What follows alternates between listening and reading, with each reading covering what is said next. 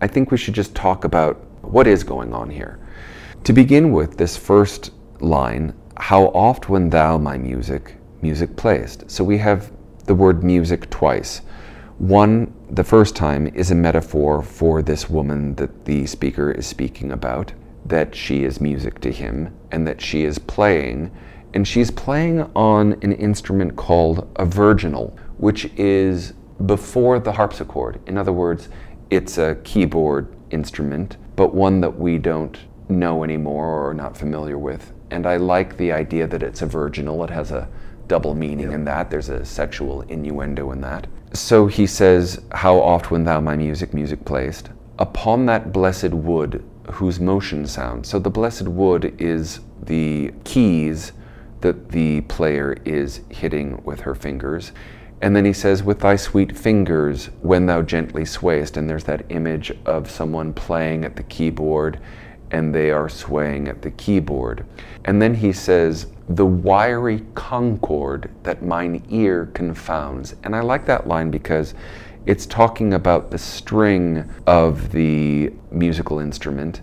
And then he talks about how the sound that it makes confounds him. That somehow he can't appreciate what it is that this player is making. I think there's a little humor in that. And then he says, do I envy those jacks? And the jacks are the part of the instrument that is making contact with the wire string.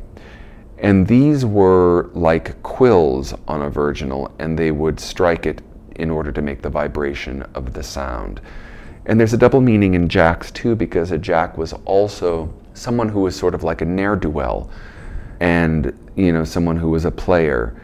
And it could also represent just a regular guy, a jack, or as in someone like Jack be nimble, Jack be quick.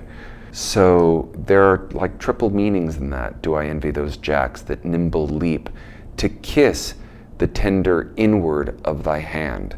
And there's a lot of talk about this image in the language, because the jack that was striking the wire did not actually make contact with the fingertip or the palm of the player. It was actually quite removed from it. And it strikes me that this image is going to actually show up later on in the sonnet, where I like the fact that it doesn't make contact, because the speaker of the sonnet also cannot make contact with the person who is playing the instrument. There is a leap that this person cannot make. And so there's something that is traveling through the atmosphere. It is metaphorical in a way. It isn't literal. So he envies the jack that can actually energetically reach to the inside of this woman's hand.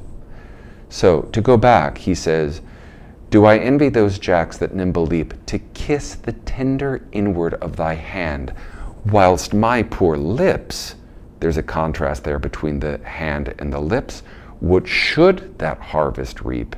At the wood's boldness, the fact that the key of the instrument, at the wood's boldness, by thee blushing stand. In other words, the speaker is so embarrassed, or what's a better word than embarrassed, is enamored of the fact that the wood can be so bold to touch her, but the speaker can't, and he blushes.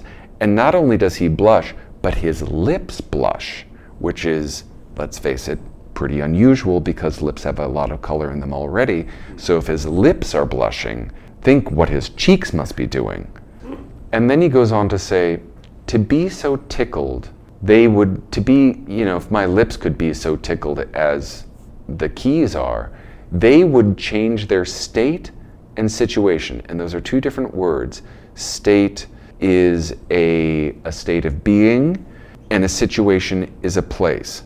So somehow the speaker is in a different place, or wishes that he could be in a closer place to the player than he's able to be. So to go back, to be so tickled they would change their state and situation with those dancing chips, or whom thy fingers walk with gentle gait. And there's the image of the player having a gentle gait on the keyboard, making dead wood more blessed than living lips. That's just a beautiful image. And then you get to the humor of the last two lines.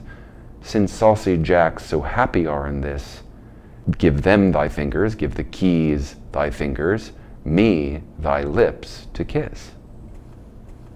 Thanks for joining us for the State of Shakespeare podcast. We invite you to visit stateofshakespeare.com for more episodes, information about each of our guests, and the Shakespeare text you heard on the program, and much more. And we welcome you to join the discussion by liking us on Facebook. That's www.stateofshakespeare.com. Thanks for listening.